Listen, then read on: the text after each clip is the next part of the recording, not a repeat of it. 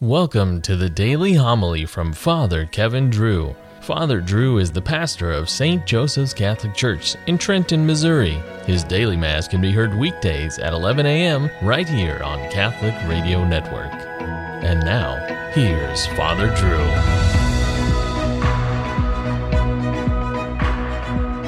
A reading from the Acts of the Apostles. On the day of Pentecost, Peter said to the Jewish people, "Let the whole house of Israel know for certain that God has made him both Lord and Christ, this Jesus whom you crucified." Now when they heard this, they were cut to the heart. And they asked Peter and the other apostles, "What are we to do, my brothers?" Peter said to them, "Repent and be baptized, every one of you, in the name of Jesus Christ, for the forgiveness of your sins, and you will receive the gift of the Holy Spirit. For the promise is made to you and to your children and to all those far off, whomever the Lord our God will call." He testified with many other arguments and was exhorting them, "Save yourselves from this corrupt generation."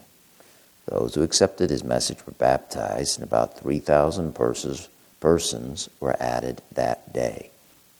The word of the Lord. The earth is full of the goodness of the Lord. Upright is the word of the Lord, and all his works are trustworthy. He loves justice and right. Of the kindness of the Lord, the earth is full. See, the eyes of the Lord are upon those who fear him, upon those who hope for his kindness, to deliver them from death and preserve them in spite of famine.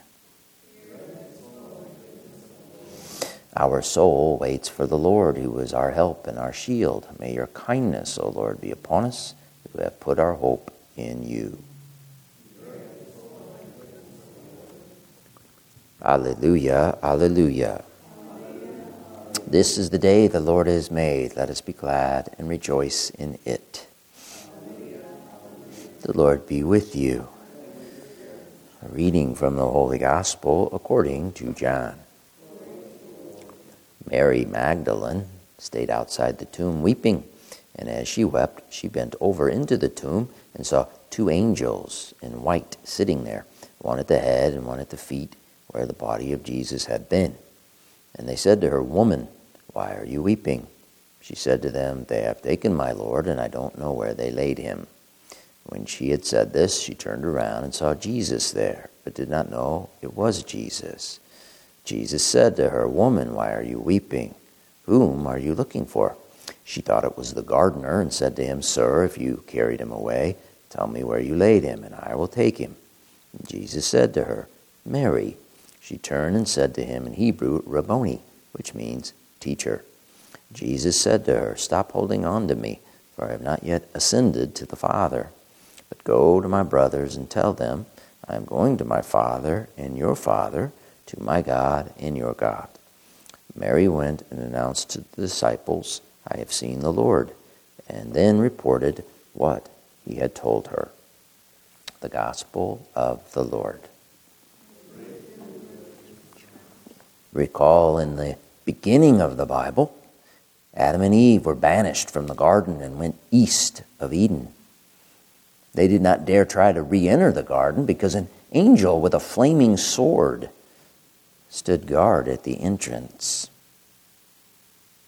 An ancient homily the Church has us read as part of the divine office on Holy Saturday recounts the resurrected Christ searching out the captives, Adam and Eve, in the abode of the dead.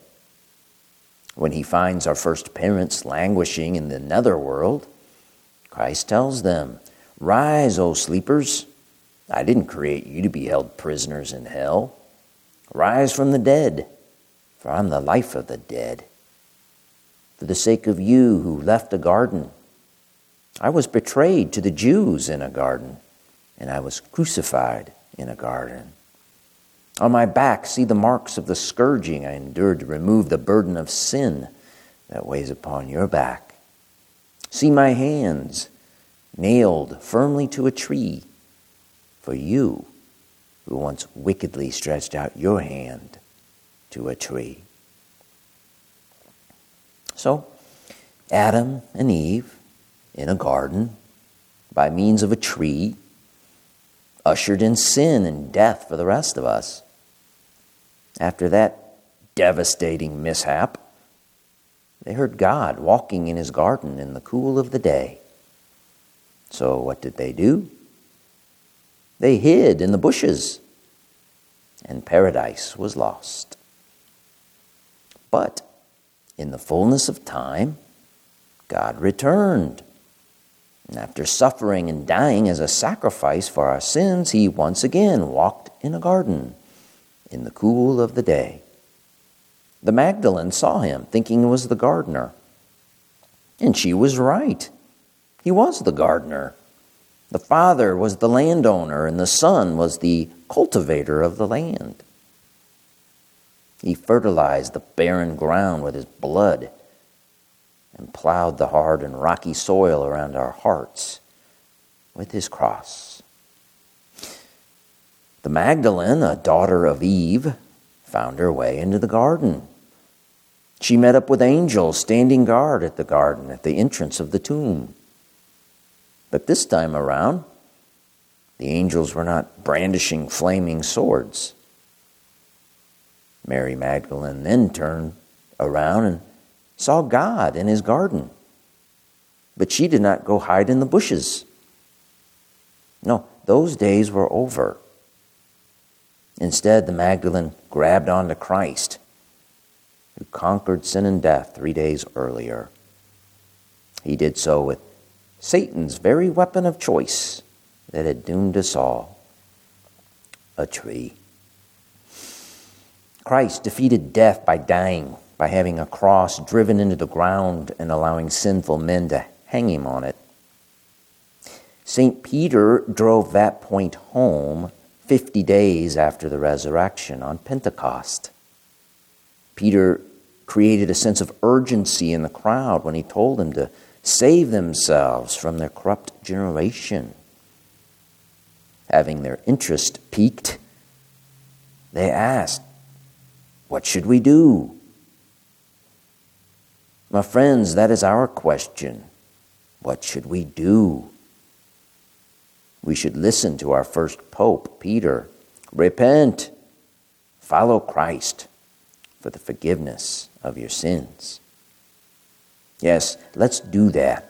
Let us do so with a sense of urgency, for time is getting short. Let us do so and save ourselves from this corrupt generation.